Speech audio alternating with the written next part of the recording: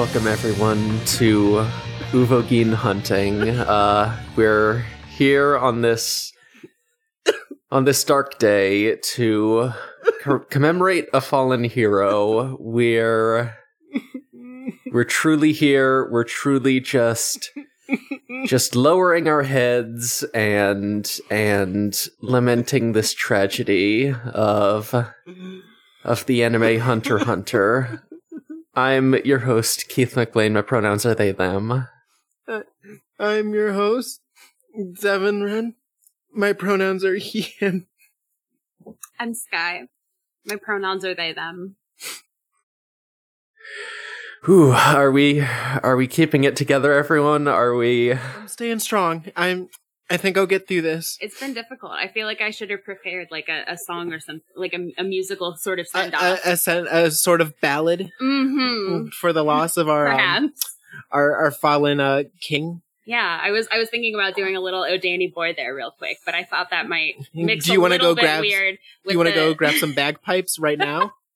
I do, always. I don't know if that's great podcasting material, though. I don't know how you can stand like far away. The ears strain.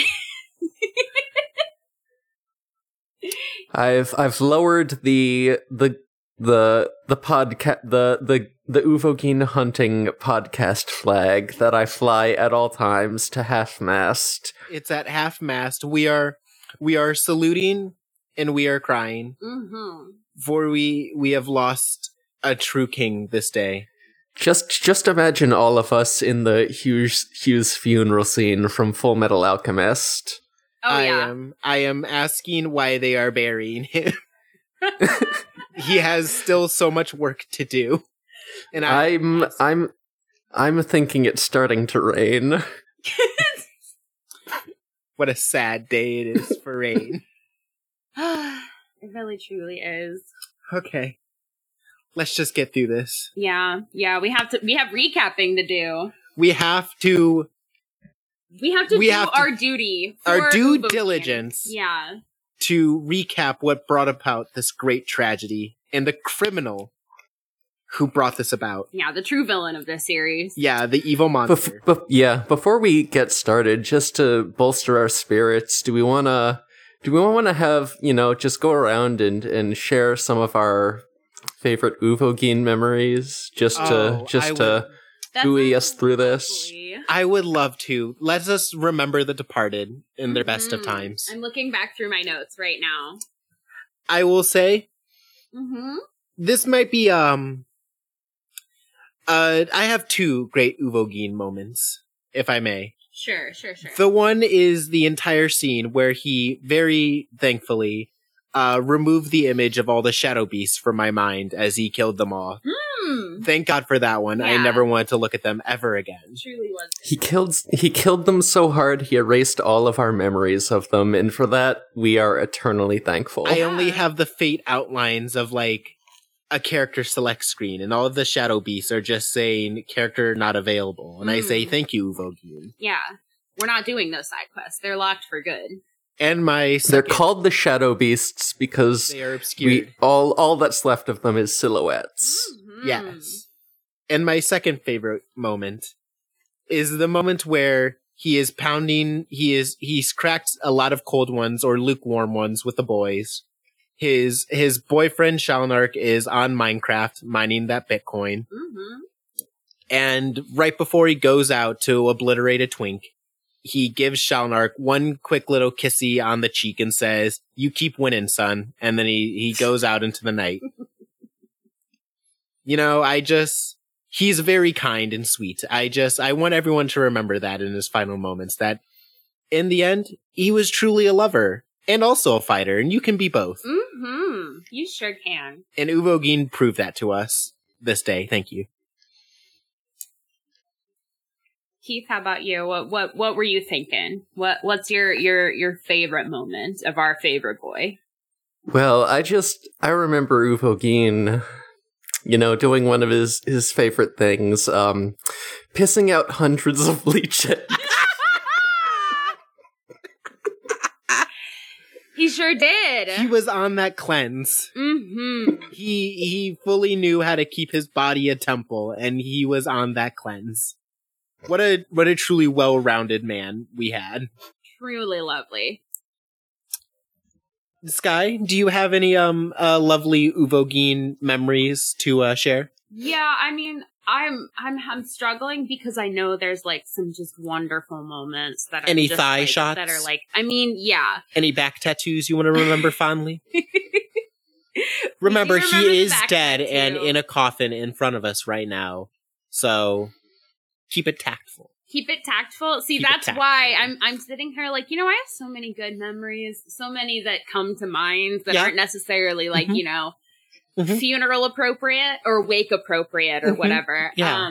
So I'm gonna stick with when he shouted a man to death, and then Yes, the very Shadow Beast all yelled at him, and he was like, "Come on, you guys had time to cover your ears." And you know why that's my favorite? The Shadow Beast? Or not the Shadow Beast, sorry, the Phantom Troop. There we go. Excuse me, that's a horrible. The Shadow mistake Beast that I just could made. not yell anymore. No. But he demonstrates that he trusts his friends, Yes. and he knew that they would have his back, and they would like they were on it enough that he could not give away his plan, and he still trusted them all to survive. He was truly a real team player when he said, Mhm. "Everyone stand back and do nothing. I'm going to do this myself." "Yeah, Mm-hmm. yeah." He understood. He goes in front. He says, "You know what, you guys." You He relax, you play a card game. I have got this because I want to carry you guys on my broad shoulders. So, Yeah, he take said, a load off. a real leader knows how to lead. Yeah. Yeah. Well, When there was only one set of footprints in sand. the inexplicable desert sand outside of York New City, that's because Uvogin was carrying all 12 other members of the Phantom Troop on his back. Yeah. on it's- his very large, broad back. Yeah, and it's he like could. in Scooby-Doo when they all jump up and you just see like Fred's legs and that's all you can see of him. But you can always see all of Uvogin because he's just They were all stacked up in a big pile, and Uvogin was carrying all of them. lovingly in his arms. And they all felt cradled and cozy. He was just that powerful, that strong, and we are so much better for it. Mm-hmm. Truly. Honestly. Well, this scene begins as all great tragedies do, Shakespearean, one Mhm. might say, with Uvogin taking a big old piss. Yes. Like a big old piss, and pissing out hundreds of leech eggs Hundreds of beach eggs. from his doingle. Yeah. And he says, "Man, that's fucking nasty. These all eggs? That's fucking gross." And we get, He's like the dude bro of dude bros. this is what when I said last week that, the Phantom Troop is like just a frat. This dude is truly just someone in a frat. He's just kind Yeah. of like, "Man, that's fucked up, haha." And so he's just doing that over behind a corner to like, so no one sees his doingle, because that would be weird, and he ain't about that. He's not? No, he has modesty. Is He's that not. why he's always wearing the compression shorts? Yeah, he doesn't want to be naked. Is he a never nude? Yeah, Except it's compression shorts? he'll get as close as possible, but he'll never be nude. Truly. Uvogin's like Norman Reedus in that no matter how you point the camera, you can never see his dongle when he's He always pee-pee. looks away. Yeah. Aw, he's shy. Yeah. And so we go from him as he does a big old piss Mm-hmm. to It is a Karapika. big old piss, by the way. Yeah, you can hear it throughout the entire scene, even when we go to Karapika, who looks like he is trying to pose for an album cover. Not to be a piss podcast yet again, but it's powerful. What do you mean yet again? You keep bringing up Did we- thirsty little flower. What does that have to do with piss? Okay. It needs water. Anyways. Something weird about you. Yeah, Karapika is standing, trying to pose for his album cover. He's given us like that deep, like Mhm. reserved, always thinking look. Like he's really going for it. Yeah. And the blood moon has risen once again. It's Yeah. up in the sky. Unfortunately, our old enemies will not rise, which makes Karapika sad because he really hopes his old friends will rise again. Oh shit, he waited until after the blood moon left to kill Uvogin, and that's why he didn't come back. He missed the respawn. Well, you see, the problem with that is Uvogin is our hero and king. which makes it weird that all the Kurta didn't rise again. Yeah, you gotta remember the mechanics of this game. Come on. Yeah, you're so right. Yeah. So, Uvogin basically just walks up. He is still chugging a brewski. Don't know where he had kept that this whole time. Oh, you know. And he says, so, like, you know, who the fuck are you? Like, what's going on here? Who are you? Why'd you, ask me out here? Why'd you chain me? What the fuck's going on? The way I have it in my notes is he says, "You're not normal," and then Kurapika rips off his clothes. Yeah, he says, like, you're not normal. Those chains are pretty damn strong. What the fuck is up with you? And Kurapika responds with, okay, I'll answer your question with another question. And rips off his, like, top layer of clothing like he's fucking Rock Lee about to fucking go sicko mode. Dude saw, like, Dragon Ball Z once and saw Goku remove his gi and was just like, I can do that too, forgetting his is not weighted. And he says, do you remember all the people you kill? And Uvogin's like, I mean, sometimes. He's like, if they're notable or, like, important or cool. And, Hard to kill. Yeah, and Kurapika's like, do you remember the Kurta? And he's like, did you not get what I just said? Were they notable or cool? And Kurapika's like, I thought they were cool. And he's like, I didn't. He's like, I mean, they have scarlet eyes. And he's like, scarlet eyes? Is that some kind of jewel? Is that some kind of sauce? I don't... Scarlet eyes? Is that some kind of sauce? And Kurapika's like, you filthy scum. I'll kill you right here. For your sins, you'll pay with your life. And Uvogin's like, alright, let's go! Mm-hmm. So... Uvogin is being very disrespectful. Uvo straight up does not remember killing an entire, like, clan of people. I mean, it's a small clan. He has a busy life. They killed them all and took out their eyes. He's probably killed a lot of clans of people. Yeah, How many of them did they remove their red eyes from? To be fair, this is a man who just yesterday got done slaughtering an entire group of mafia goons and then some ugly motherfuckers who had leeches in their tum-tums. I mean, that is So true, I think person his for brain person, is like filled with information of corpses, and he's just like, you know, it's hard to remember them all. They got to do something sick. And if all Uvogin's probably had a lot of really weird fights. once again, if you just met a group of people who all they could do, their eyes would turn red, I would be like, that's going to be filed under the dude who just put a bunch of leeches in me from his tum-tum. I mean, he did say they were good fighters. Yeah, that's a lot later, though, so he has to, like, fully get there. So, you know, he's been going through a lot. He did just fight, once again, a dude who has leeches in his tum-tum and a dude who's like, oh, I can use my hair as needles, yup. I mean, So, it's like- true. He also would not admit that he remembered, like, even if he did, which, I mean, he No, does he did admit remember later. No, I know, but even if he hadn't, he wouldn't admit this, even if he did. He wasn't really trying to remember them. Yeah. He's so just like, well, you know. he lives a wild and crazy life. He lives his true life goals, as we all should. Yeah, this is his hot girl summer. Yeah, he's truly a role model. So a group of people who had red contacts in, that ain't gonna bat an eye. Yeah, listen, Uvogin, he kills a lot of people under weird circumstances, and he has a really just huge polycule to sort of manage the relationships of. So yeah, he doesn't have sort of the mental bandwidth to remember every little detail of the people he genocides. I Yeah. just got a wonderful mental image of him being like the mediator of all their conflicts. Is he not? I know he This is. dude He is like is. the That dude who is is- that's what's happening. He is the punctual one. He is the dude who is like, if you guys plan a date, or we all plan to go on a date, you are here on time. We have a schedule. We have an itinerary. Listen, guys, we will go on a genocide, but we will do it on time. That's Got right. me? Yeah. That's exactly right. Uvogin is the mom. Yeah, fuck, who's gonna manage the calendar app now that Uvogin's gone? Who My knows? God, he owns all the Google Docs. I will say, knowing where this arc goes here soon, no one does. No one does. It all goes off the rails. They all just fucking go into their own little fucking weird things. It is wild. So That's so sad. yeah. So basically, Kurapika is still being like an edgy boy. He's like, for your sins, for genociding my whole family or whatever. You will pay with your life. And Uvogin goes like, can't wait to kick your ass. Mm-hmm. Because he's a rude boy. And then, the fight begins. Uvogin does a big sprint, runs up to Kurapika, punches him straight into 7 walls. Kurapika responds by throwing a chain at Uvo, and Uvogin dodges it.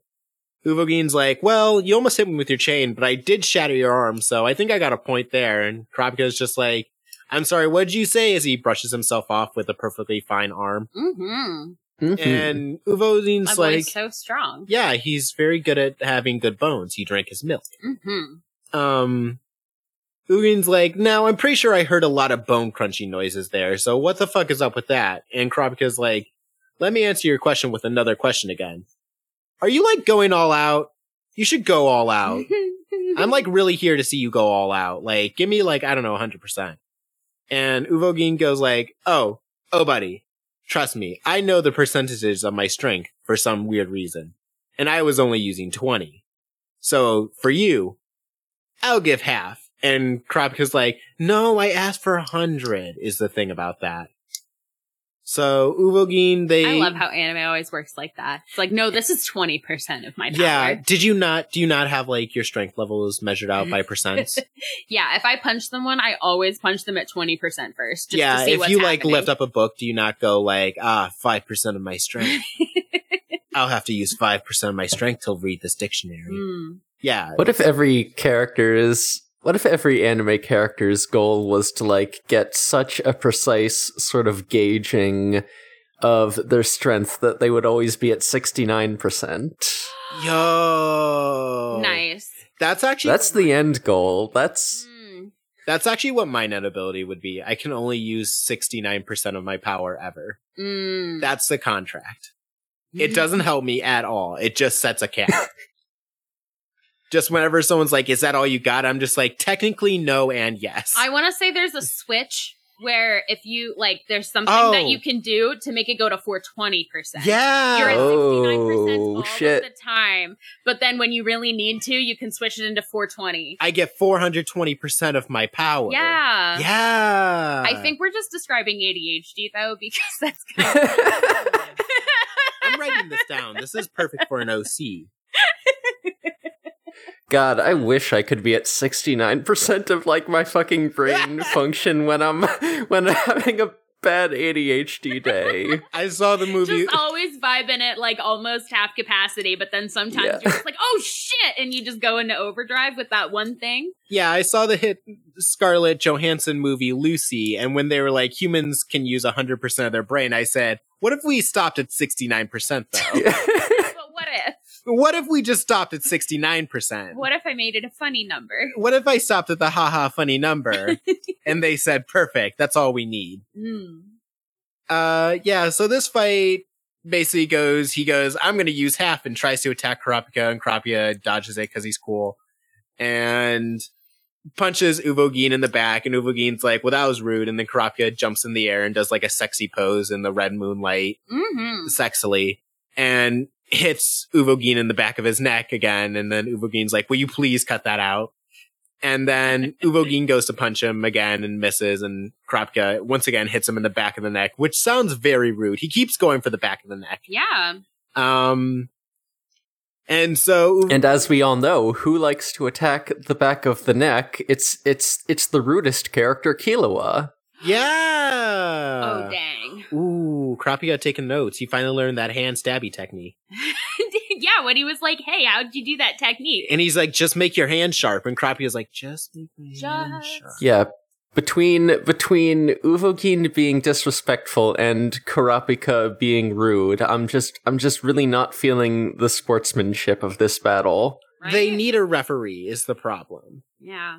They Uvogin spends so much time being like the mediator for other people's conflicts. He never takes that time to really be like, you know what? Maybe we need an outside source here. He's like, but who will keep me from being the rude boy? So and sad. It's just sad. Sometimes you need to take that time to. Uvogin is the designated rude boy. You can only have one. Kurapika's just like, come on, rude boy, come and give it up. Yeah. So Uvogin's getting kind of pissed at this. Kurapika is being like, will you please stop wasting my time? I'm getting so bored here. And Uvogin's like, you asked me to do this. So he goes, fine, 100%. Here I go. Here I fucking go. And he goes 100%. He punches the ground to make a giant dust cloud. And Yeah, we get Big Bang Impact again. yeah, Kurapika's like, oh, fuck, I can't see. And he's like, well, I can still sense him. Ah, fuck, I can't sense him. He's using Een. And so he's just standing there, and Uvogin pops out of the dust cloud. Kurapika blocks the Big Bang Impact punch with his arm. And we hear a whole lot of bone crunchy noises again. Mm-hmm. So, he's fucked. But, he's not, actually. He gets thrown into Ooh. It's just a flesh wound. Yeah, he gets thrown into a wall, and then he's just kind of like, wow, so that was 100%, right? And Uvogin's like, yeah, I'm impressed that you're still alive, is the thing about that. Really cool that you could, do that.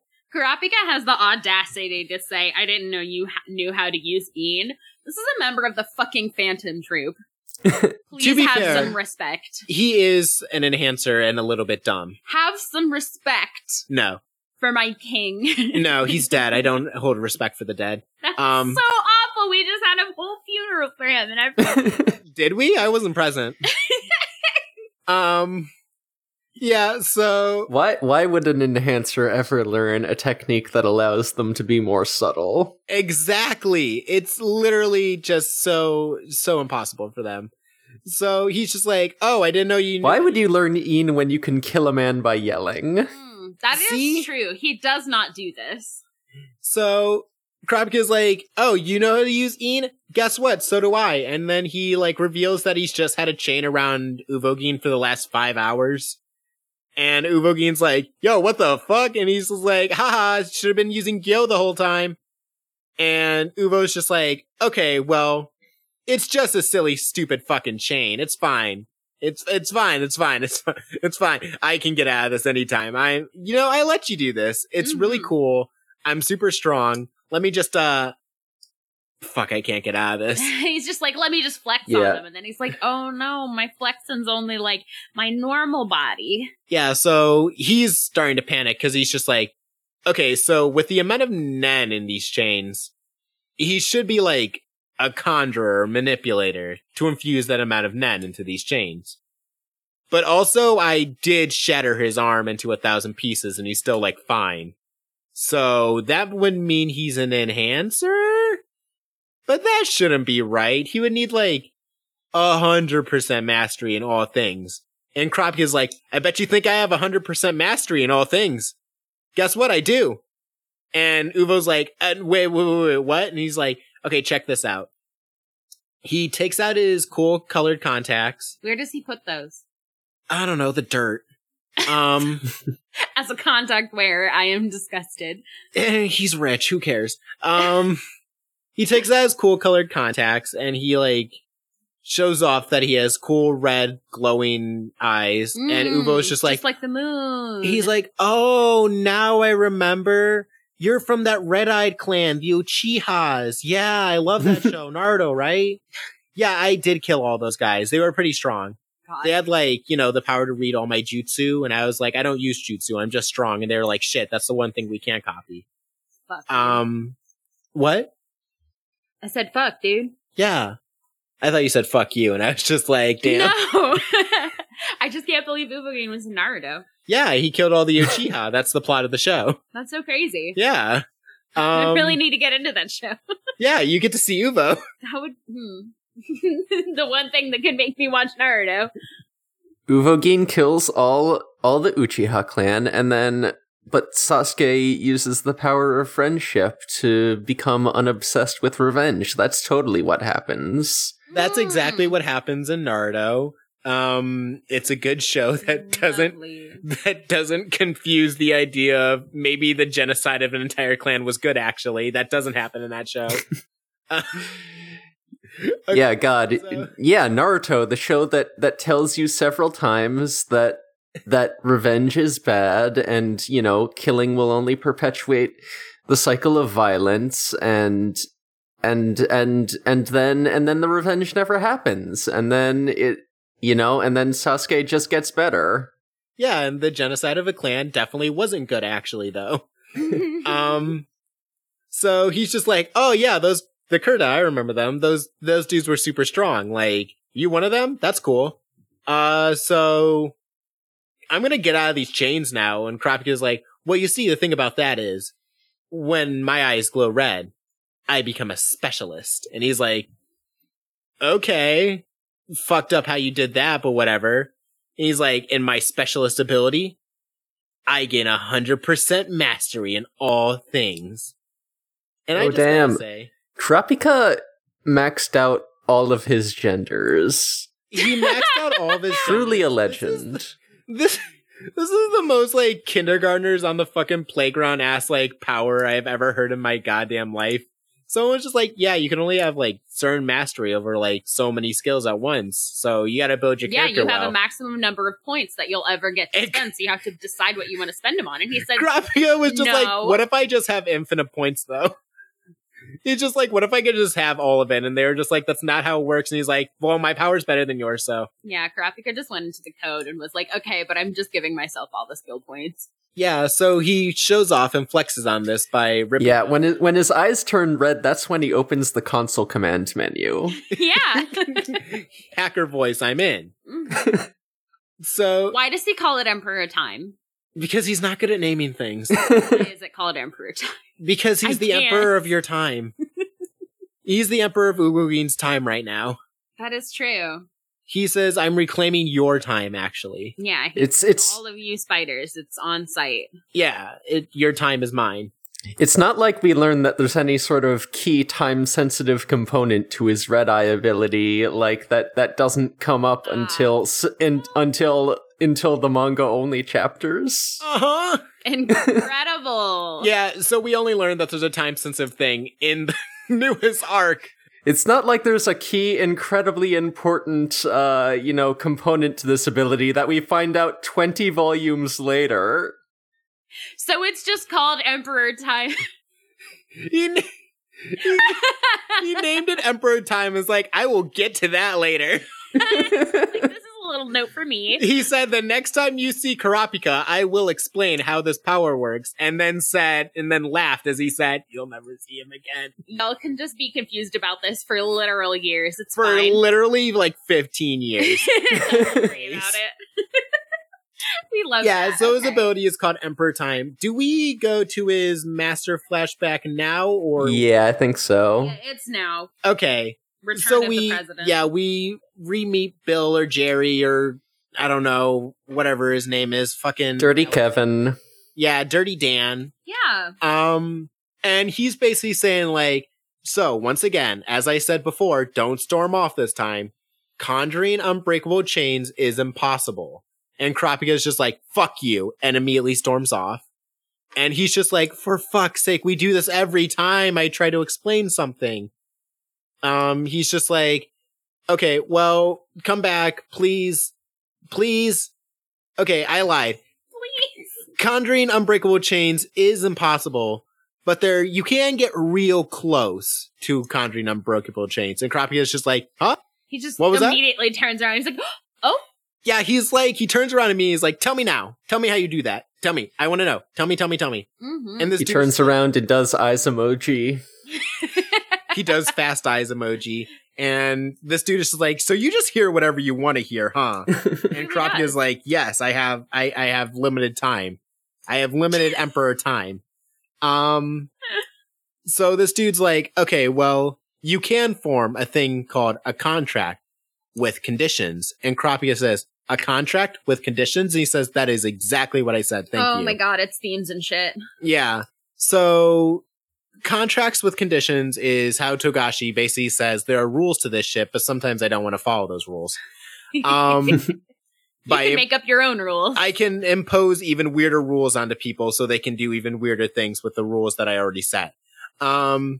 Basically, a contract is so if Nen basically just increases the amount of aura you have and the things you can do with it, a contract basically multiplies the amount of Nen or the amount of aura you can do with that Nen because you set a special limit. It's fucking weird, yo.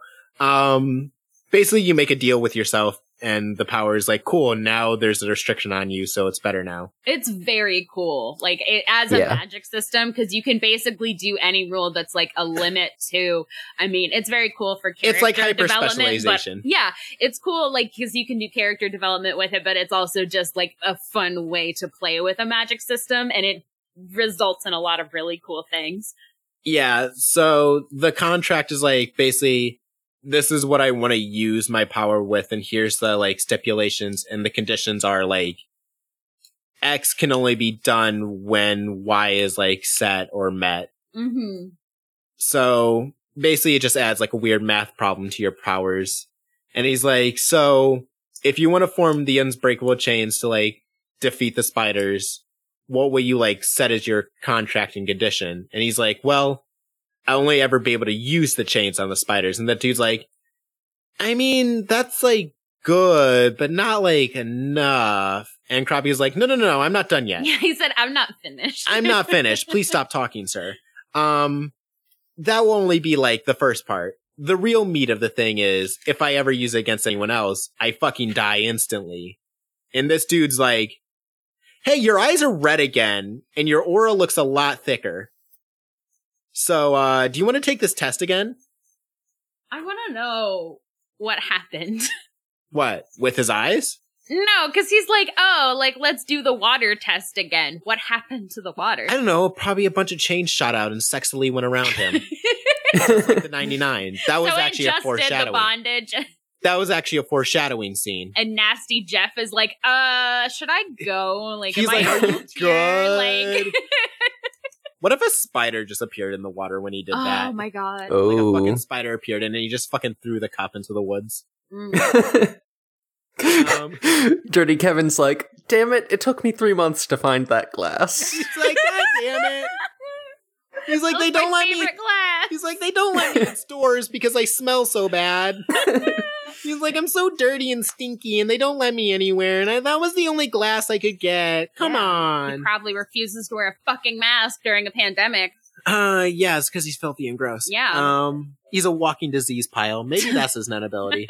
No, it's the slow bullets thing, right? Oh yeah, I keep forgetting he did. I that know. once. Me too.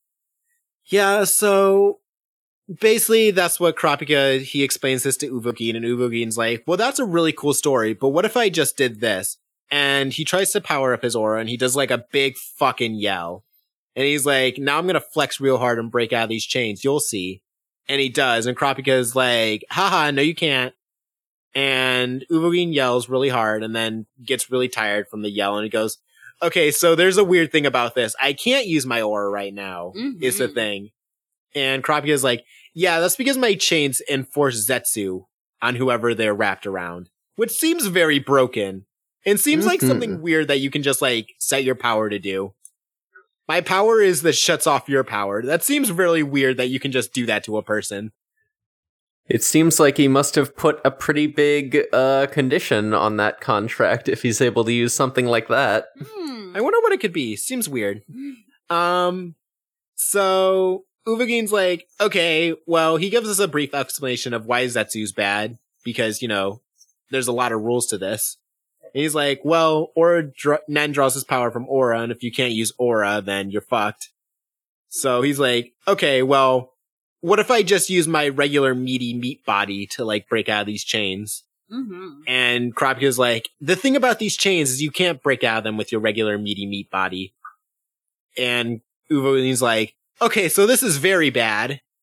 And, you know, I feel like I'm in a little bit of trouble. And Kroppika's like, yes, you are. And then Kroppika sort of lays out a bunch of reasons why he specifically fought Uvogin first. Like, he was really thinking about this. Like, he talks about how Uvogin, you know, based on how he fought that crowd of dudes before, he, like, definitely likes to fight alone. And that's kind of ideal because Kroppika likes 1v1 Final Destination Fox only. Yeah. And also, like, also he's like, you look like the physically strongest of the spiders, so if you can't break my nen chains, then I'm solid. No one's gonna be able to. Okay, he gives this big explanation, and it sounds good in the moment. I will bring up why this is a bad a bad plan in about like, a few minutes, because basically after this whole scene is done, it's instantly proven that it isn't effective. So Uvogin's like, shit, he played us all. Like, is that why you had your chains out the whole time, to make us think that you weren't a conjurer? And he's like, exactly. I'm playing 4D chess, motherfucker. Mm-hmm. And Uvogin's like, fuck, I'm screwed.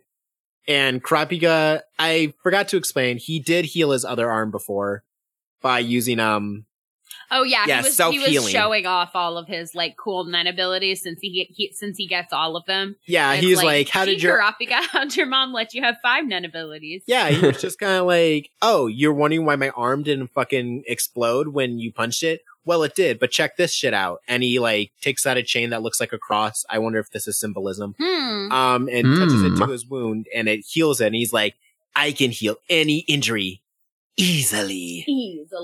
And Uvogin's like, he healed it easily. And so Uvogin's like, well, this ain't good. And Kurapika runs up and punches him in the chest and he coughs up blood like any anime character. And Uvogin really starts, Uvogin, he's in a bad situation, but he pulls out his secret technique, which is Gon's secret technique of getting his shit kicked in. He gets his shit kicked in, and we prove that this strategy is effective again, and that Kurapika is bad at interrogations, because he's like, tell me the list of powers and weaknesses of your friends and where they're hidden. And Uvogin's like, suck my ass. And Kurapika's like, okay, let's try this again, and punches his arm and breaks it. And Uvogin's like, that really hurt, but you can still fuck off. And so we get like a long sequence of So it is also, he did make a point of saying his enhanced fist was stronger than Uvo's like normal skin. And so that was like valuable because like if he could like defeat Uvo with like normal skin, like once the Zetsu is like enforced, he should be able to beat the shit out of all the other Phantom Troop members. Yeah. But it is like, he is like enhanced fist, like beating up a normal guy at this point. Yeah, it doesn't seem very fair, Kurapika, SMH. It's a little OP. Yeah, so he starts beating the shit out of him. We get a cut to later. Uvogin looks like shit. Like, he's covered in bruises. He looks awful. Yeah, there's lots of, like, extreme, like, anime blood splatter. Like, it doesn't seem like he should cough that much. Yeah, Kurapika is like, I can't believe you're making me do this. The feeling of, like, hitting you, the smell of blood, the sound it makes me sick. Like, I can't believe. Yeah, it's Gon's fighting style. It's making me sick. I can't believe. You know what Gon does? It truly is. Like, enhancers just love getting the shit kicked out of them. He's just like, how could you do all these horrible things to people? How could you like attack and kill people when it's so disgusting? And Uvogin is still like, will you please just fucking kill me? Mm-hmm. And Kurapika's like, okay, you know what? Fuck this. And he proves his great interrogation skills right after Uvogin says, kill me, in the plainest of terms. He says, kill me. He's like, I have stuck in your heart the stake of retribution, which is now wrapped around your heart. And if you don't answer my questions truthfully, it will kill you instantly. So where are your friends? And Uvogin just straight up looks at him and says, see you in hell, bitch boy, and dies. It's gone. Yeah, I have a feeling that whole scene went differently in Kurapika's head. He's right. Uvo is straight up saying, like, I want to die. Kill me right now. I'm begging you. And Kurapika's like, okay, well. What if I threatened you with death? Would that work? What if I threatened your life? Would that work? And Uvogin's like, that is exactly what I want. Thank you so much. It's so good because he wins the fight and he kills him, but he didn't like win Yeah. the interaction. He got nothing out of it except one of them's dead now. Yeah, so Uvogin dies. Rest in peace, King. Will play a sad violin. He died a hero's death. He didn't betray his friends. The black and white filter it's also good. It's very good. Uvogin falls dead. Kurapika looks like he's back to posing for an album cover. I think the depression is setting in again. And then he realizes that he has to give Uvogin a Christian burial for some reason, so he begins to slowly dig a grave for Uvo. Oh, Yeah, he takes a call from Melody where Melody's like, yeah, everything's cool here. Are you good? You haven't called in a while. And he's just like, yeah, I know I'm like the boss now or whatever, but like, don't worry about where I am. he's like, I'm I'm gonna alright. dig a grave real quick. I'll be there. Karapica's like, I'm alright, but he died. And Melody's like, who? And he's just like, bye. Yeah, so he takes out a shovel that I don't know where he had.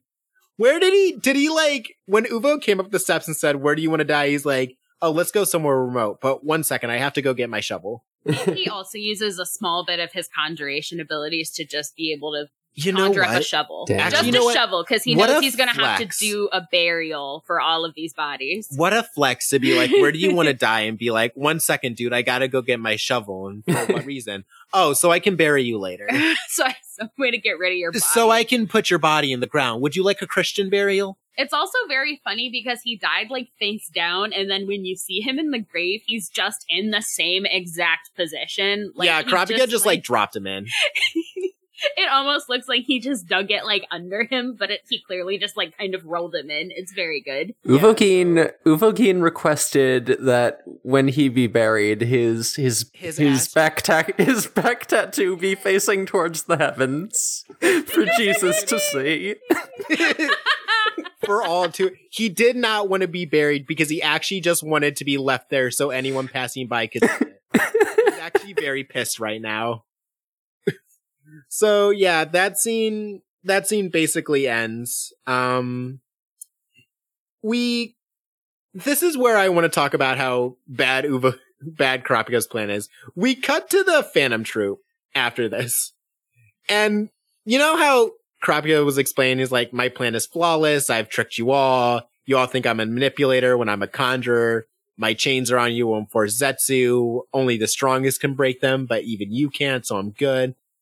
The scene cuts to immediately Chrollo being like, okay, so he's probably like a conjurer manipulator, which is bad for Uvo because that's what he's weakest to. But we're all good against that because we're not stupid.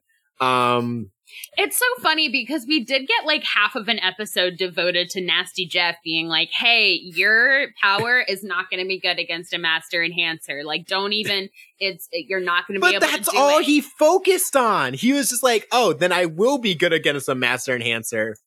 And I'm just saying, you're like, okay, Karapica, what are you going to do against like a Hisoka who sees you with your chains and is immediately like, okay, go on. Yeah. My threat level's It's just up. very weird that we did have all of that, and then Chrollo's immediately like, oh yeah, well he would suck against a conjurer. Like, it's very like, wait a minute. Chrollo's like, Uvogin isn't that bright, so obviously he would be able to be like tricked by a conjurer or a manipulator Valid. who would most likely just control him. And we get like a sad scene of Shalnark who looks like distraught and it's just like, he's like, I knew I should have gone with he's him. like, I knew I should have let him go alone. I knew it. Oh my god. But So sad. this is my whole thing. They're immediately like, okay, we all travel in groups. We don't go alone. We all use Gyo. We all make sure we aren't getting manipulated. And I'm just like, Karapica, your plan works against one dude who very specifically was like, I like to work alone and I'm not that bright and I don't look for traps. Yeah. He used all that explanation and it's like, Karapica, that works against one man in the group of 13. What is he gonna do when he faces like Shizuku when she's just like, oh, you're using chains? Blinky, eat the chains. Yeah. Oh shit.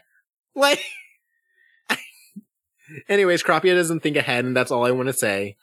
Chrollo does sit there and explain.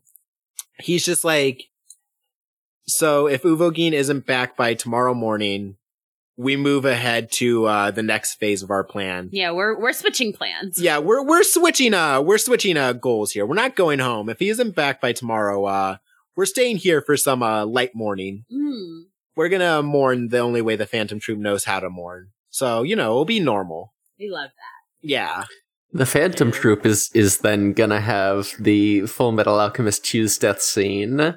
Yeah, they're all Shalnark is gonna be like, why are they burying Uvo? And it's gonna be Karapica. They should have just been standing on a cliff while Karapica buried Uvo, and they're all just like, why are they burying him? He's got work to do. Fucking Shalnark is, why are they burying him? Yeah. And fucking like Franklin is like holding him back and be like, he he can't go to work anymore, dear. And he's just Nobunaga's like, and Nobunaga's like, it's sad day for Rain. Terrible day. Yeah. And they're like, why are you wearing a hat all of a sudden? oh my god. Honestly, obviously the one who would be like, it's not raining, dude, would be Machi, who doesn't care. Machi would be like, it's not raining. He'd be like, yes, it is. And she's like, no, it's not. He does not give a shit. Machi never looks like she gives a flying fuck.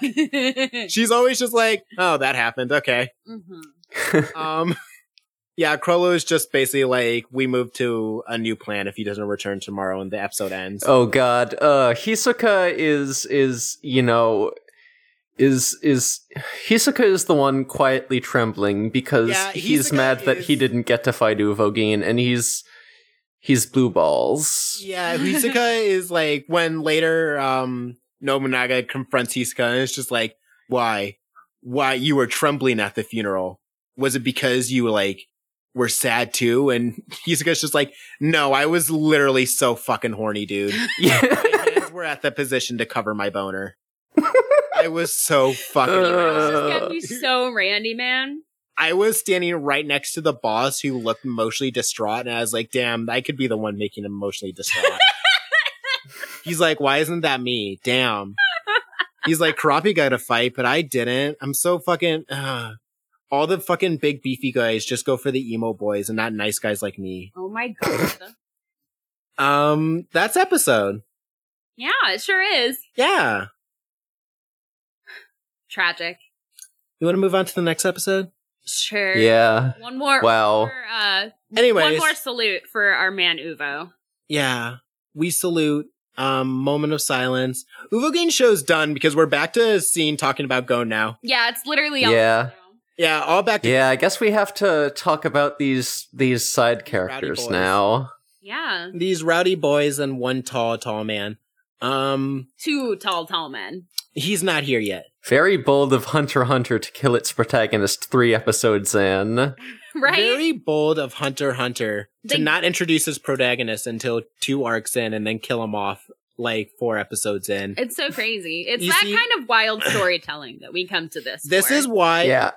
This is why revolutionary. I say Hunter x Hunter is the Game of Thrones of anime. Anyone can die. Anyone can be killed. I'm taking psychic damage from this. Uvo was our Khaleesi. No. Khaleesi Uvo. Or would he be our cow? I don't know anything about Game of Thrones. I don't know enough about Game of Thrones to riff on this. I read 3/4 of the first book and was like, Oh, that's yikes. more than me. I just listened to post Game of Thrones and just absorbed all the knowledge from that. I know nothing about this franchise, and No, I never that's want still to. absolutely more than I know. I barely remember any characters. So, anyways, except the dun hot dun dragon dun dun lady. dun dun. In my early 20s, I actually read the audiobooks because everyone was obsessed with them, and I got through all the books because I just couldn't admit to myself that I fucking hated them, and I was absorbing so little of it. Yeah. Oh, you didn't like all the parts where the dude wrote about weird sex scenes and he included lines like "I could feel his seed in my tummy." I remember that. I fucking remember hated that. it. No, I repressed those parts. I mean, that's the whole book. At least the first one. It's just all weird breeding kink stuff. And I'm like, okay. Yeah, so we're done with Hunter x Hunter. We're now on a roast of Game of Thrones here. I'm sure I know people are into it. I'm sure there are good things somewhere in there. Not really. I can't get past I can't get past it. Okay, anyways. God, my fucking least favorite thing about Game of Thrones, aside from all of the horrifying sex stuff, is the fact that every fantasy now is trying to be the next great Game of Thrones, and it's all just grimdark misery porn. It's all grimdark misery porn with boobies, and I'm just kind of there's oh, we're making a new live action Avatar: The Last Airbender. It could be the next Game of Thrones, and I'm like, if I don't see Iroh Doingle, I don't care. Lord of the Rings series. It's got titties in it. Hey, you know fantasy, the genre with magic and dragons and cool shit like that? What if it was fucking horrible to watch? What if it just made you sad and feel bad and like... What if it sucked ass and made you feel like shit What every if there time? was no fun allowed? What if everyone Yeah. looked like shit and it made you feel shit? It's so awful because I love a good tragedy, and there's so much out there that like people recommend to me, and I'm like, is it tragedy or is it grimdark? And like half the time they don't really have a difference, and I'm like, okay, I'm not taking recommendations from you because I have zero interest in just like, oh yeah, this is sad and gritty. Well, do I have an arc of Hunter x Hunter for you? It's this one. It never gets sad or weird in this anime ever again. This one is the saddest it ever gets. And Hunter x Hunter does not make me cry down the line. This is the emotional peak. Again, there's a difference between tragedy and grimdark. Yeah, this is the saddest, most tragic part of Hunter x Hunter. There's nothing later that makes me cry. Sure.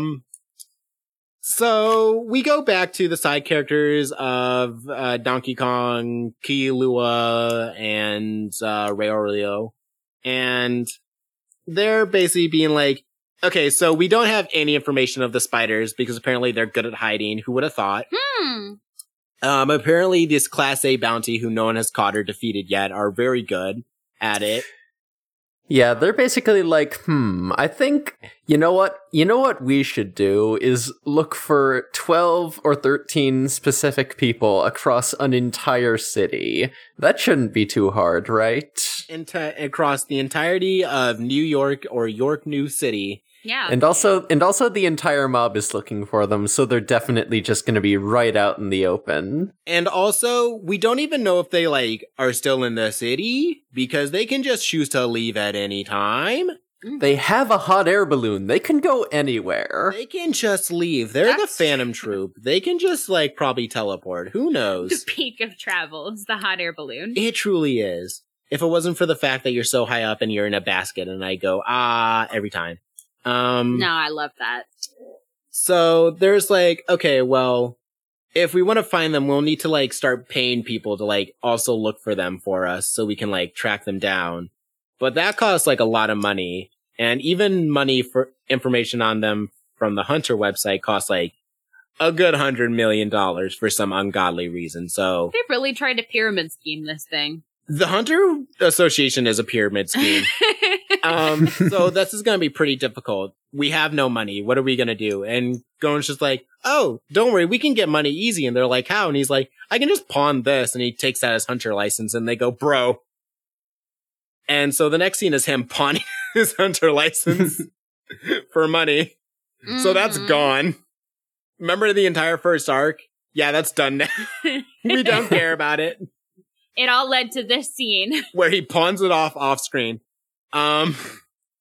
So they're basically wandering around like an outdoor market, and they're like, okay, well, time to figure out how we find these guys. Okay, no, first, I Yeah? don't know. He spent so much money on this catalog Yeah. to like check something, and then he looks up the game and it says, oh yeah, minimum bid, 8.9 billion.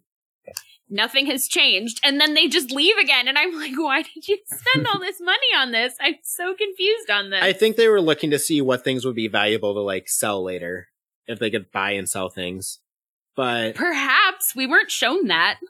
yeah, who knows? They kind of just looked at it and Togashi found the... really likes the idea of an auction. Sure. So they go out and they're like, damn, this game's still expensive. Damn, even if we get like 2 billion ahead for Phantom Troop members, that's still difficult. And Killua is just like, yeah, they're like very strong. And he says like, yeah, the best compliment, my dad can ever give to someone is basically like, stay away from them. And that's what he gave them. He's like, he said that his dad fought a Phantom Troop member before and said it wasn't worth the pay. And that's like the best thing an assassin can say about their target. yeah, and he's like, he gave us all, like, he got the whole family together and gave us all a very specific instruction, which was, stay away from those guys. If you get a job involving them, don't take it. Which, you know, probably should set off some alarm bells for, like, Gon and Leorio. Except it doesn't, because they're like, how bad could it be? And Killua is just like, I could kill you both right now, and they could kill me in an instant. So, you know, it's probably fine. Mm-hmm. they're basically walking and talking, and Gon stops and gets distracted by a very cool looking knife. It is very cool. Yeah, and there's like, oh, what's that? And he's like, I don't know. It just grabbed my attention. It looks sick as fuck. And I say, yes, it does. Thank you very much. Mhm. And Yeah, Killua has the backstory. yeah, Killua's like, oh, that's a Ben's knife. And I say, oh, it makes sense now. What the fuck is that?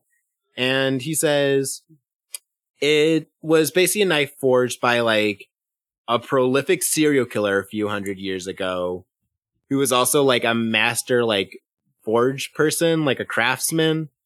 And he made a bunch of cool looking knives and then just used them to kill people. So, you know, really a master of his trade. Yeah. And He had two hobbies that really intersected in just a really sort of synergistic way. Yeah, he liked making weapons and then stabbing people with them. yeah, he's like, well, I made this weapon, better get some use out of it. Who wants to get stabbed?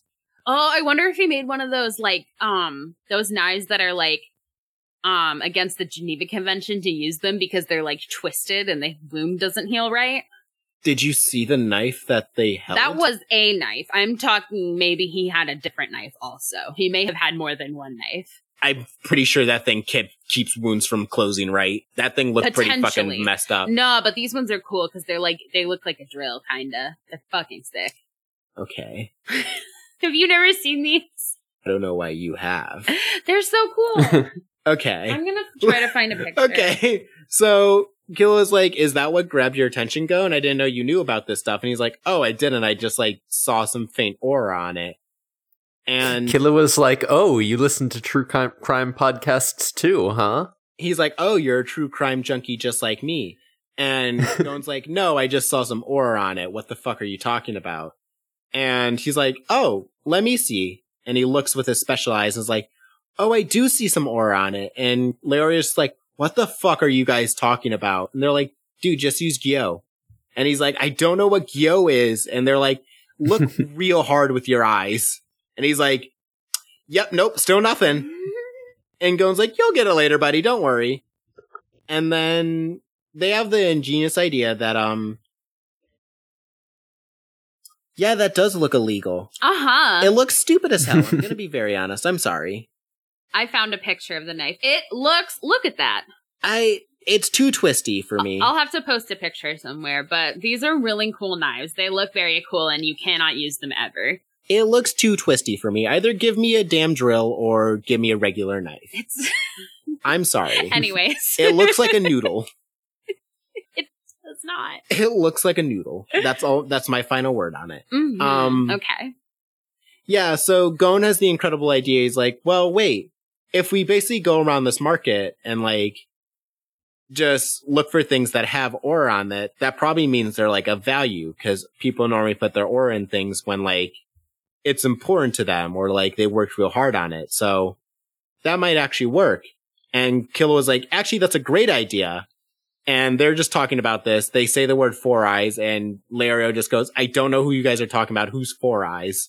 And they're like, oh, you know, our teacher Wing. And he's like, I still don't know who that is. Have you heard of the Wings? He's like, have you heard of the band The Wings? And Larry's like, I don't listen to music. I just masturbate. And so they're like, okay, well, you can go home. And he's like, yeah, I'll just go like look for information on the Phantom Troop. You guys do your thing.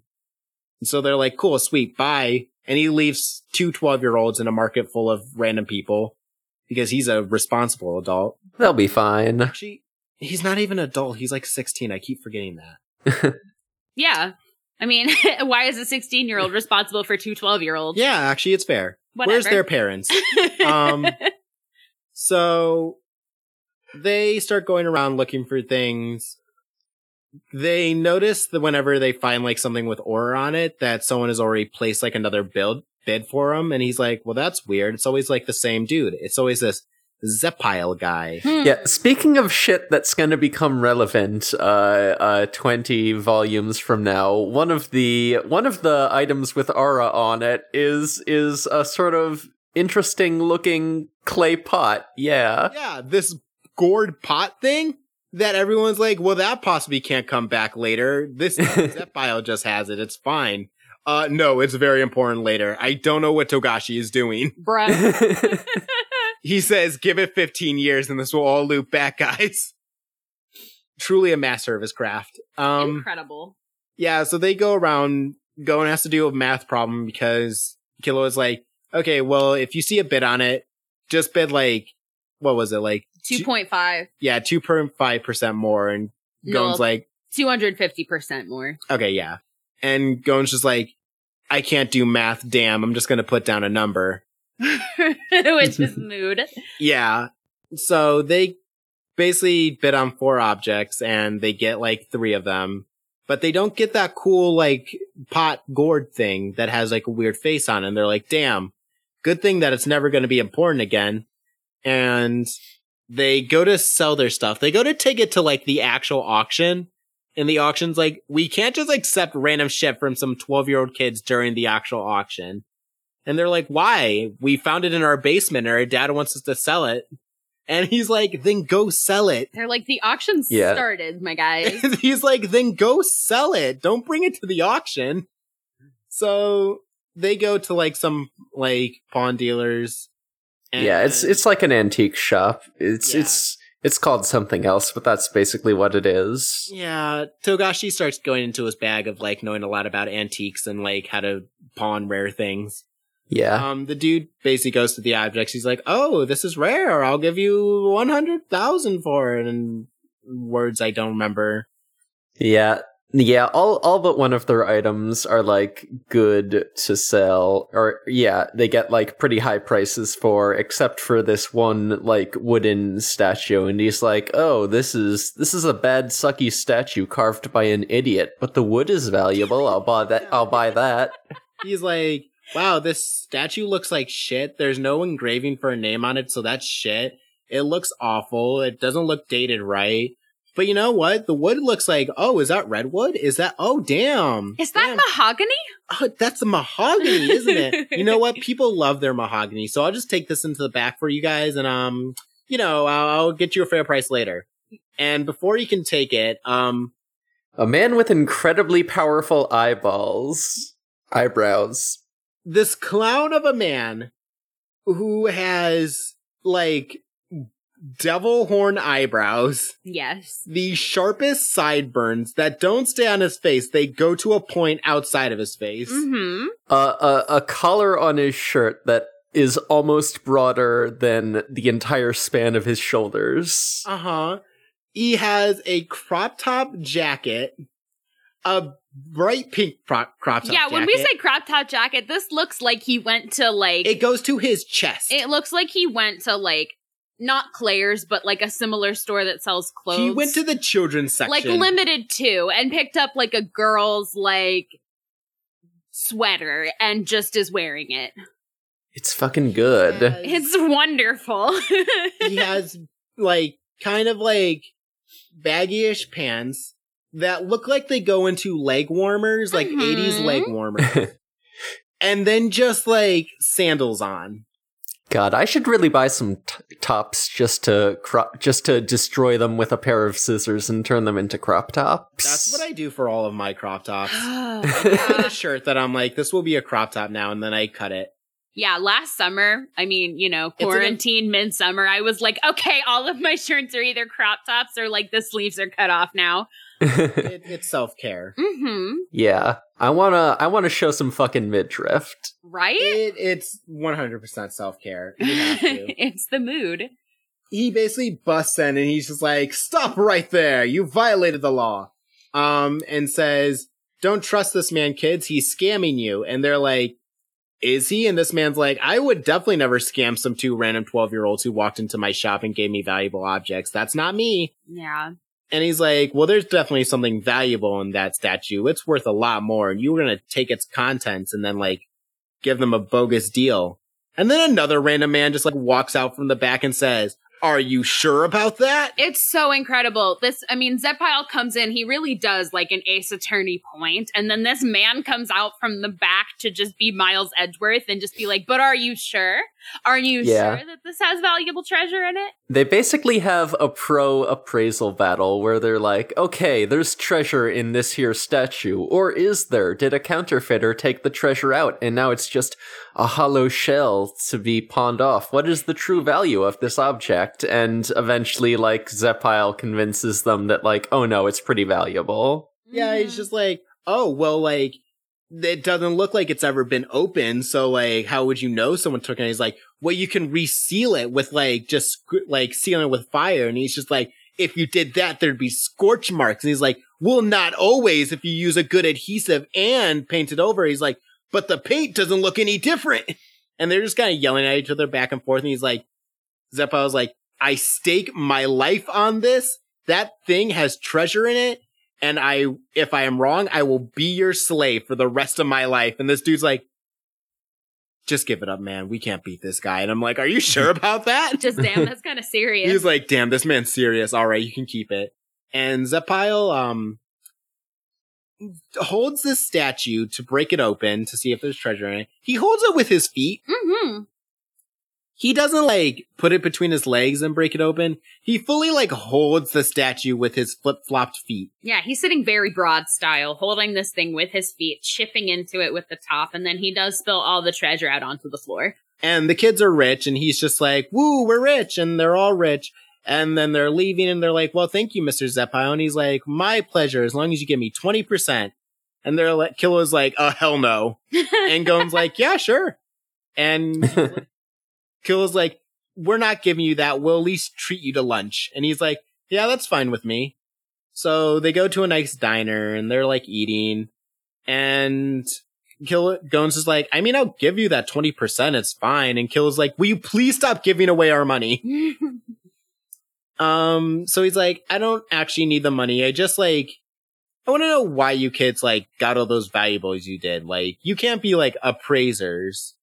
How'd you know those things were valuable? And Gon, I would like to take the time to remind everyone, Aura is like a well-kept secret by the Hunter Association.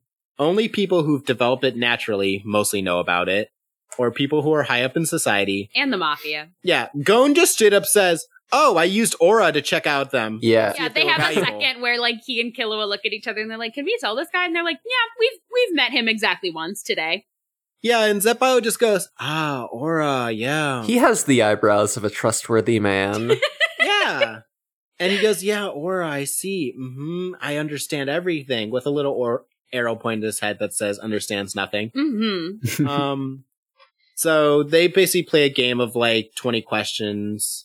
It's so cute how Zepile is just like, he's humoring them, but it's also he is answering their questions and stuff. It's very cute. Yeah, there's, like, a funny back and forth where, like, he won the, like, cool gourd statue and, like, has it with him.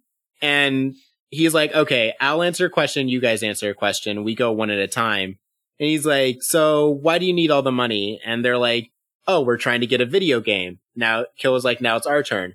Why did you get that gourd? And he's like, oh, it's not, like, valuable or anything. It's just, like, I made it. And it's kind of shitty. And I don't want people to see it anymore. And they're like, it looks fine to me. And he's like, yeah, I kind of made it when I was, like, poor and had to, like, fake art for a while. And it's not my best work, so when I see things now, I just kind of buy them back to, like, take them off the streets, you know? Like, really, so no one sees my shitty craft. That's a mood. And God, I should really go back and delete some fan fiction, you know? Some old podcast episodes. So they go back and forth for it. There's, like, a funny scene where Killua wants to know how much, like, the pot was actually worth. And Zepile doesn't answer him at first because he's talking to Gon, and Killua's just like, how much of it worth, damn it? And Zepile's just like, I don't know, like 300 or 500 million. He's like 40, 50K. He's like, who cares? It doesn't matter. And he's like, it's worthless. It's not worth anything. And Gon gets, like, really upset because he's like, no, like, it has aura around it. Like, you put a lot of, like, emotion and care into it. Like, it's valuable to you. Like, be proud of that. Be proud of what you did. And Zeppo's like, I'm gonna adopt this kid right fucking now, I swear. Oh, yeah. Yeah, basically the culmination of this is he's just like, I really just want to, like, work with you guys. Like, you can decide what price to give me, like, after, you see what I can do and stuff like that. I'm not even worried about the money right now. I just, something about you boys is just, like, caught my eye, and I'm really interested to, work with you guys a little bit. Yeah, and it basically goes like Gon and Killua just start talking. Killua is just like, will you please stop giving away our money? We have to like get this game so you can find your dad. And while they're arguing, Zeppo just goes into like a little monologue to himself. He's just like, damn, I was wondering why this kid felt special to me. He's talking about Gon. He's like, he doesn't care about like right or wrong. Weird.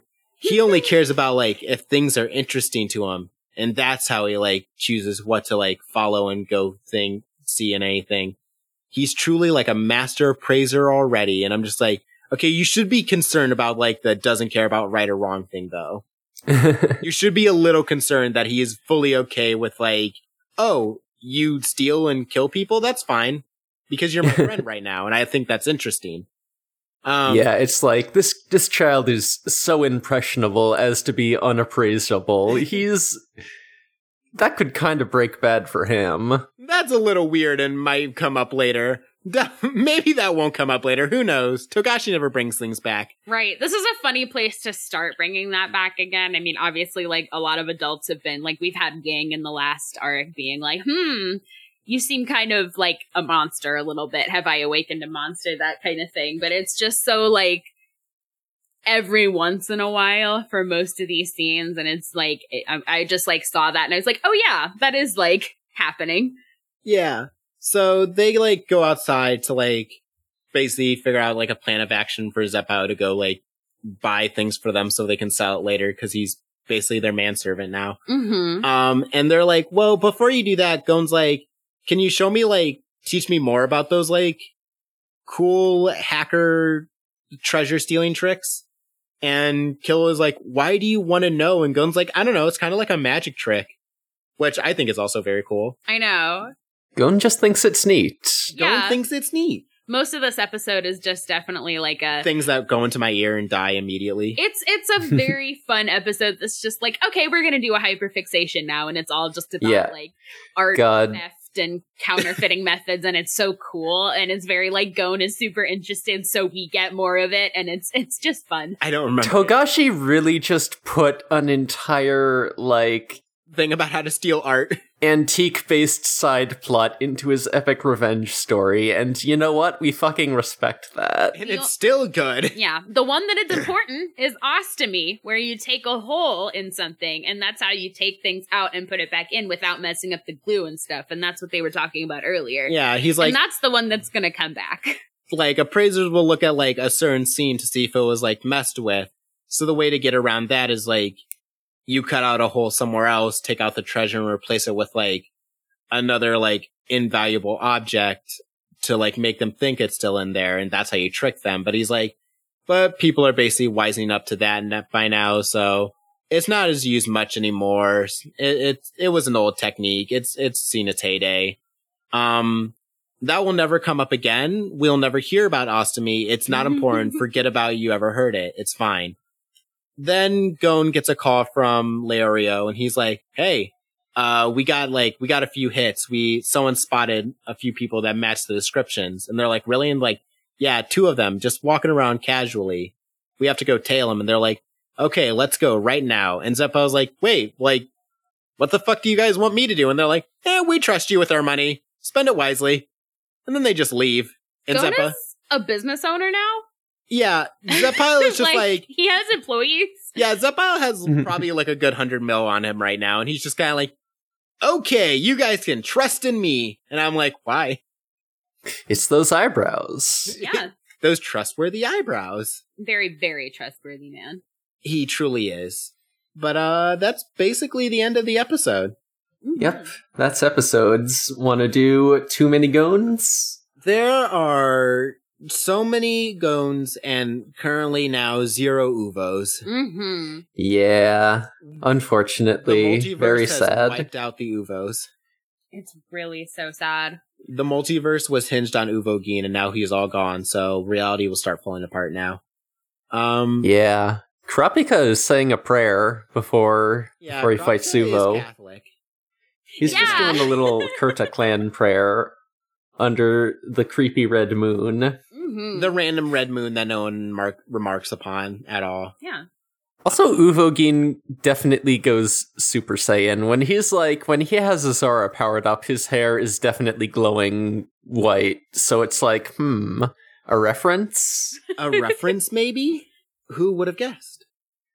Also, it has one of the most goth images I've ever seen of, like, after Kurapika kills Uvogin, we see the red fucking moon, and just a fucking drop of blood appears around the moon in the sky, and then just trails down, and it's like, oh, the moon is crying blood, and it's extreme, it's a lot. It's so fucking dramatic, I love This it. is like the edgiest it has been. Like, this fucking anime is literally about to cut itself on the amount of edge it has. Like, Jesus Christ, Shadow the Hedgehog stays away from this fucking episode. It's sexy. Kurapika is, like, really hitting his emo stride. Like, I hate to bring up Naruto again, but literally, Sasuke could never hit this amount of edgy. God, it's true. Never. Even when he gets to his edgiest, I'm still like, you're just a sad little weirdo. But Kurapika, I'm like, okay, now this is sexy. Mm-hmm. Now this is epic. They really are so thirsty for him in the 90, though, and they are much less thirsty for Uvogin, sadly. Uvogin looks jank in the 90. I'm sorry to say He it. does. And speaking of people who look janky, It's valid for Kurapika to be emo and not Sasuke, because Kurapika is fucking trans. Sasuke has never experienced a tragedy in his life. Having his family killed by Uvogin doesn't count. Uvogin was doing a service, as in the nature of it. Like, genocide was good, though. just like the Shadow Beasts. God. He did, yes. Uvogin is the cleaner. I thought that was Shizuku. Yeah, God. Fucking Naruto. There really just is a state-sponsored genocide in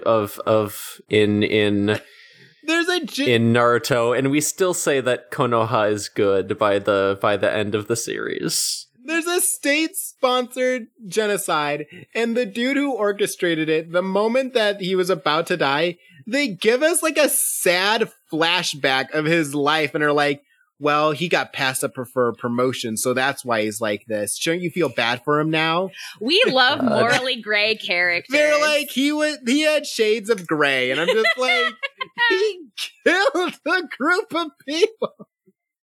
And also, when Itachi's fucking death scene where he was like, actually, I killed your entire family because I love you, and it was a good thing of me to do. And Sasuke was like, brother! He's like, I killed our entire family because the government told me to, and I said, yes, sir, will do. And then I said, I just can't kill you, though. So instead, I made you visually see the murder of our family and all of our friends. And then said, anyways, have fun, and left. Instead of killing you, I left you with lifelong trauma. This isn't a metaphor either. He literally used his special, like, mind-eye powers to make Sasuke visually see the murder of all his friends and family, and then said bye. Why he has that? No, I might be thinking of a different character. I don't know anything about Naruto. Doesn't he have a special eye? Yeah, he has special eyes, but that's just what his family does. Okay. They are activated by trauma, though. That's just a fun thing the writer puts in. It says you can only activate them if you go through a horrible emotional tragedy, so it's fine. It actually literally made Sasuke stronger. It's good. God. Good, though. Have you ever thought about Naruto? Because I don't recommend it. It's better if you don't. It's only good if you think about Oturan. It's true. Anyways, everyone go listen to Never Believe It. I will keep saying this forever. That too. Yeah. Is there anything else you guys want to talk about other than how jank Zepile looks? Yeah, I was gonna say, speaking of how janky Uvogin looks, Zepile looks even worse. He looks so sallow, so mullety, so disgusting. Yeah, he looks like he's falling apart. They did my boy dirty. Yeah, I can definitely sort of sense the 99 version stretching its budget a bit. It definitely, it still looks good, but I think there's just like something in the editing and like how quickly it sort of cuts its action scenes that's a little like, it kind of feels like they're trying to draw fewer frames here. Yeah, I mean, seeing how like this Uvo Kurapika fight went, like I'm interested to see like the fight, or not, well, kind of a fight, but it is a fight, but I'm interested to see like the serenade coming up. Oh yeah, this is about where you dropped off. I've seen it. I mean, I haven't seen past it too far. Yeah, I will say the episodes we get coming up soon is actually when I do my longest yeah boy ever. Oh yeah. Oh yeah. I love Uvogin, rest in peace king, but the episodes coming up is when I literally just pop the fuck off. Yeah, I do have some changes for the manga. Hell yeah. So in the manga and in the 99, instead of just like, instead of just like leaving it to Zepile, they actually go to an auction, or they go to an auction preview with all the treasure, and then they kind of have another appraisal battle where people like looking at the item preview are like, oh, like what? Let's just list let's list a bunch of ways that this treasure might be fake in order to drive down the price. And Zepile is like, haha, I counter that with my knowledge of counterfeiting and appraisal. And actually, it's all real and good. And we deserve big money for it. So yeah, that was like a whole nother scene that just kind of got cut out of the 2011, I think. Yeah, see, I was gonna ask you about that because in the 99, I'm pretty sure it's just like he goes and then he convinces Kurapika and Gon real quick. Yeah. Oh, yeah, Killua and Gon. Yeah, and so it's not there, but it's the same guy as in the 2011, but he's in the auction scene instead, basically. Yeah, exactly. So, but in the manga, was there 2 scenes? Yeah, there were 2 scenes. There was the one in the antique shop and the one in the auction preview. And like, they took the guy from the auction preview scene and put him in the antique shop because he got cut out. Or emerged from the darkness in this antique shop. It's interesting that they decided to consolidate in 2 different ways for the 2 different animes. I like that. Yeah, also, like, I mentioned this earlier, but like, this is... In the flashback, we get the entire explanation of Kurapika's power. Like, up to this point in the manga, we didn't even know that he was a conjurer. We just see the chains on him, and like, this is where we find out like everything about his power. So like, until he captures Uvogin with the invisible In chain, like, we didn't know that he could make that they were conjured chains and that he could make them invisible. So yeah, I kind of like Togashi's trick. Indeed. Yeah, also actually Leorio buys the Ben knife before they have the whole discussion about its value. In the other version, they're just kind of talking about how it's a rare and valuable item while it's like just like right in front of the seller. Yeah, it's a very funny conversation. In the manga, they just buy it for like $3. Gon's like, hey, Killua is like, hey, Leorio, get us that knife real cheap. And then, like, once they've bought it, then Killua's like, okay, this is really fucking valuable. Yeah, I forgot to mention, in 2011, it's very funny because they have, like, this whole conversation about, like, how they can start buying things that look valuable and then reselling them. And then this dude who's been saying there completely silently is just like, yeah, you can just like place in a bid and yeah. It's an interesting consolidation because they want to talk about the silent auction rules there instead of having it be like 2 different like sections. But it's very funny because this guy's just standing there watching them talk about Gyo and Shed, and he's like, "Well, I don't know what the fuck you guys are talking about. Yeah, but if you want it, just write down your price." I'm more concerned with the thing that he's listening to them talk about how they can buy shit cheap from him and then upsell it somewhere else, and he isn't just like, "Now hold on."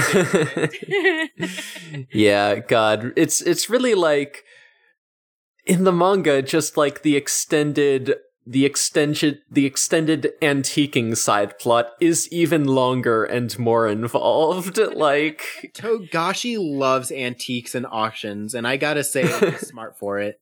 It's just so funny to have these arcs side by side. Like, it's like, oh yeah, this is like Kurapika's like big epic arc. He kills his first spider. There's a whole thing going on, and we get all that stuff with the Phantom Troop that we're gonna see. And it's also like, oh, Gon and Killua and Leorio are auctioning. Also these kids have been trying to buy a video game. Like, literally, I love when Zephyr's like, what are you guys trying to get? And they're like, a video game. And he kind of just gives them this look like, guys, why are you in this world? You really just want a fucking expensive video game? You're just fucking rich so kids. Good. Yeah, it's fucking good.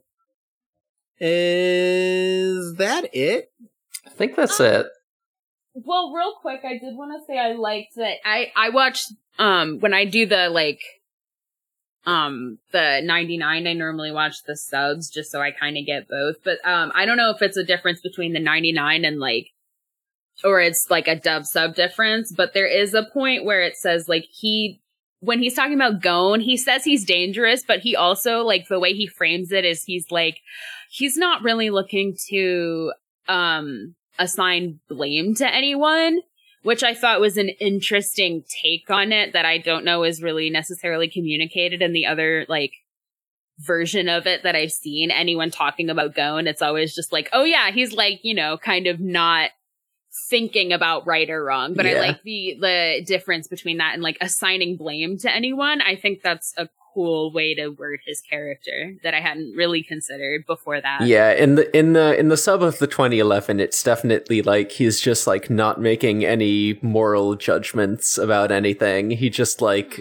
just sort of cares if things are interesting to him. Yeah. It's a different way that, because I think it's weird how a lot of adults, I think, in this series, like, will kind of moralize in their heads about, like, wow, Gon could be really fucked up and evil. But I like that Zephyr, I guess, was just sort of like, at least in that version, was just like, oh yeah, I mean, he just is not really assigning blame to anyone. He's just assuming that everyone's living their life, and he's interested in all the different kinds of lives that people live. I don't know. I think it's cool that Zephyr has a really generous take of Gon's character as opposed to some of the others who interact with him in different ways. Speaking of video games, you want to guys go to Greed Island? Yeah, let's do it. Let's go Greed Island. Go. So how we doing this past week? The fuck you guys have done this past week? Shit. Well, I think I actually have a few this week while my brain is not being Swiss cheese right now. Yeah. I'm gonna give two because I'll never remember to give like some of these again because once again my brain is Swiss cheese when we start this show. One will be a podcast recommendation. I will recommend Champs in the Making, which is hell yeah, that's a good one. Oh, it's so fucking good. A Pokemon Bracket podcast. Ooh. Where the hosts of the Orange Groves Network, which is a fantastic podcast network, I recommend it. It has great shows on it. They go through every single Pokemon and they put them in a bracket and they have them go head to head. Your darlings will be killed and your most hated will move on. It is so contentious. It is so fun to listen to.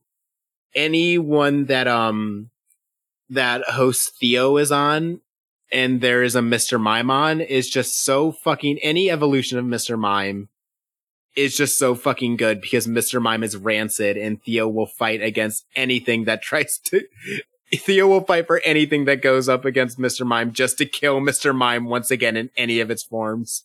Mr. Mime is horrifying. I have exactly one friend who is a clown stan, and I do not understand it, but they are very emphatic about their liking of clowns. I listen to the Magnus Archives. I enjoy The Stranger. I think clowns are funny in that. I don't like Mr. Mime because he puts his hands on Ash's mom's thigh, and then I have to get the mental image of Mr. Mime fucking his mom. And I go, no, not for me. It really is just like, did you fuck my mom, Mr. Mime? But it is, Mr. Mime did fuck your mom. It's very weird because I feel like maybe it is just like that I'm deep in like TMA specific. So it's like a very specific type of like clown people, but like I feel like there's a divide between people who like Mr. Mime and people who generally like clowns. Like I feel like yeah, that's fair. aren't even the same people all of the time. Yeah. But that's a very good podcast. I highly recommend it. My second recommendation is I started a new anime. Mm-hmm. It's a sports anime. So you can tell I'm going outside my wheelhouse here. It's not Haikyuu. I have started that. It is going pretty well. But today Haikyuu absolutely fucking whips. Haikyuu It's so fucking good. whips. I love my volleyball boys, but everyone knows about Haikyuu. So today I will recommend something new. It is called Skate Infinity. Mm-hmm. And let me tell you, I care these boys so goddamn much. It's wonderful. It has episode 1 minute fucking 0. It has the fucking Joker in it. Okay. Dresses at the fucking Joker with a cape and just challenges people to skate. It has my favorite boy, Logna, is a dude who moved from Canada to Japan and gets into skating because it's kind of like snowboarding, but not at all. He's just like, oh, it's on a board. It must be the same thing. It's so wonderful. He falls off all the time, and it's so adorable because he's so nice, but he's so shy. It's so cute. It's a cute little skate boy teaching a snowboard boy how to skate, and it's also like Fast and Furious a little bit. There's so many good moments. It just drops you in. It feels like it knows it's in its sports anime bag because there's so many moments where it's like, Snowboard boy will be like, oh, I'm trying to get this down. And skateboard boy would just be like, do you want me to hold your hand while you try to get your balance down? And I say, yes. Aww. I say, yes, you can hold his hand. Mm-hmm. But God, I have so many fucking animes to watch, but I might have to add this to the list. This sounds great. It's so good. It fucking... You're in season 2 of GX, right? Yeah. Are you in the dub or the sub? I forget. Sub. I'm here for that okay, Italian clown. You're here to hear Kronos di Medici, but you've heard the voice of Sartorius, right? The villain of the yes. He voices the evil main villain of this too.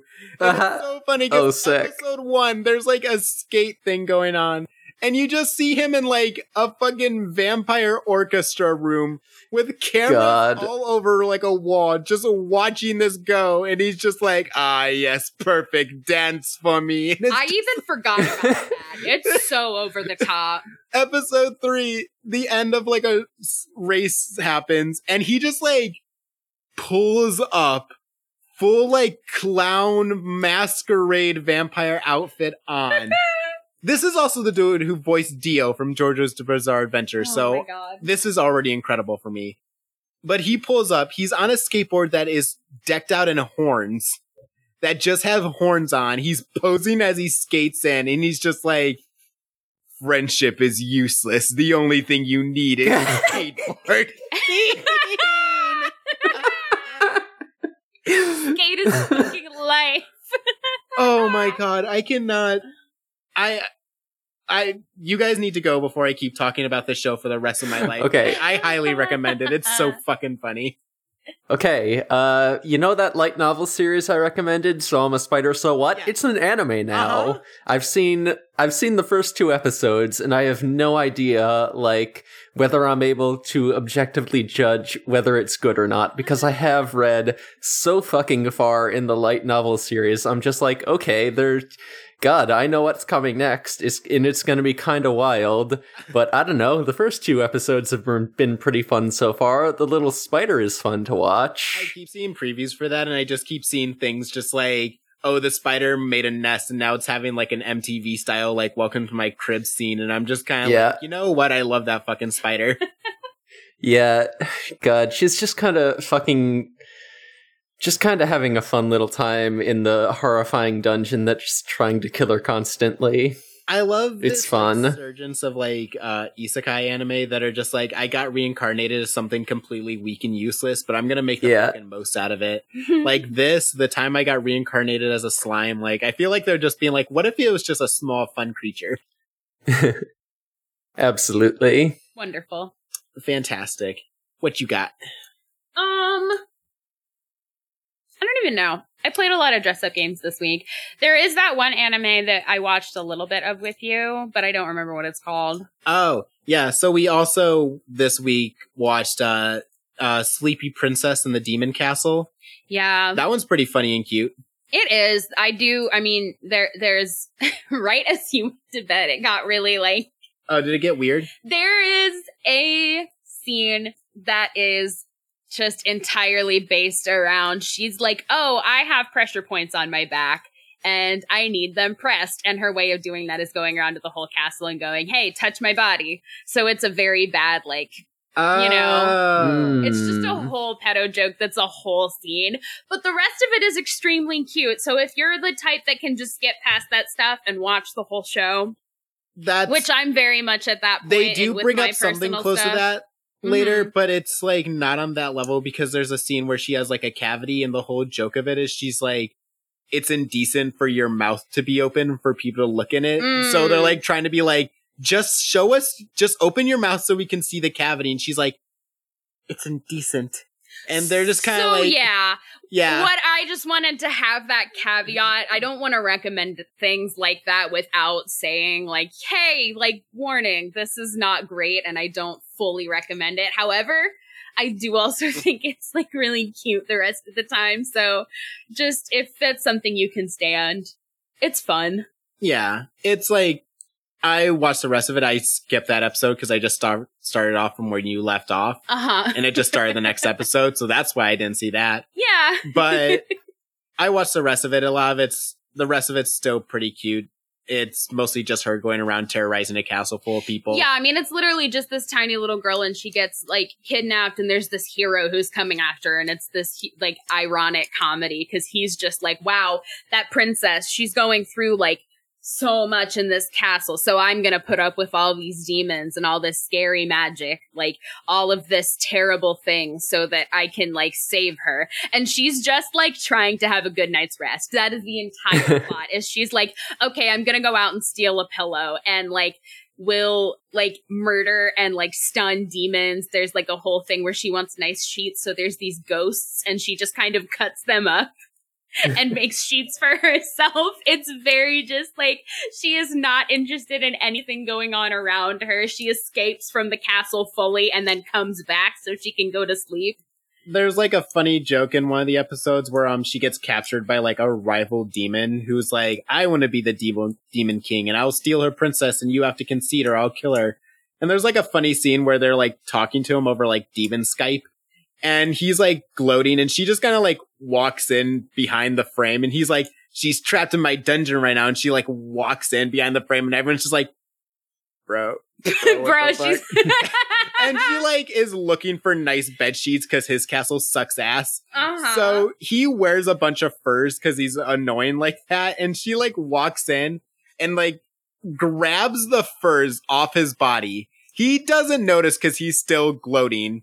And there's all the other demons are like, fuck, we can't let him notice or he'll kill her. So they just like start going like, hey, you should look like straight up. I think there's something straight up above you. And he's like, huh? Where? And they're like, it's a little higher. You should fly up to look at it. And she's trying to rip this fur off of him and it gets snagged. And they all just start yelling because they're so worried. And he's like, why are you guys yelling? And they're like, oh, there's a knot in my back. It's just like that random stupid humor that's just like... Yeah. Most of the time it's very like pure and just, okay, this girl wants to sleep. Yeah. It's a funny one. It does, as all anime do, have problems. Yeah. Yeah. You know, we all have those medias that we are like, you know, I recommend this with caveats, with conditions. Yeah. I recommend Hunter x Hunter, except for there's a pedophile clown in it. Right. For the gross right. Like... Just, you know, sometimes you have to fight for your media. Mm-hmm. That's what makes it special. Sometimes you have to press the skip button a little bit. Yeah. Yeah. All right, so doing plugs? Let's get these plugs. You can find the pod at GoneWellHunting at Twitter.com. You can find our email at GoneWellHunting at gmail.com. You can find me if you look real hard. You turn. Okay. You can find the Tumblr at GoandXWillXHunting on Tumblr, and then you can find my Tumblr if you want at Dankus McDonald, and then my Twitter is Sky_Bird36 if you want to follow me on there. And those are my plugs. All right, I've got my Digimon RP Discord and my Sexy Mewtwo review. Both of those things I have to work on before they're in a presentable state. But you know what? I've got the weekend coming up for me. Got 2 free nights. I'm gonna try to do some work on it. Hopefully, at least have Sexy Mewtwo review out. Hell yeah. I cannot wait for the chaos with Dan and Sarah. Yeah, God, I've not had a lot of brain juice for working on things, but I'm doing my best. It's fucking valid. fair. It's a time right now. It's January. No one has brain juice anymore. Mm-hmm. Yeah, our brains are so dry and thirsty. Yeah, like a flower. Mm-hmm. It's hibernation time. Yeah. Is that it? I believe so. I think that's about it. As, you know, we're saluting as the coffin is being lowered, and God, just... We must And tell... you can just see his ass peeking out because he is face down. Yeah, he was placed in defense position face down. face down, ass up. That's the way we get buried. He sets himself face down. I'm infringing on pot of greed now. And I just gotta tell all of our wonderful listeners for the last time to hug a loved one. Absolutely. And I just gotta say, Uvo bye, everybody. Uvo bye. Bye.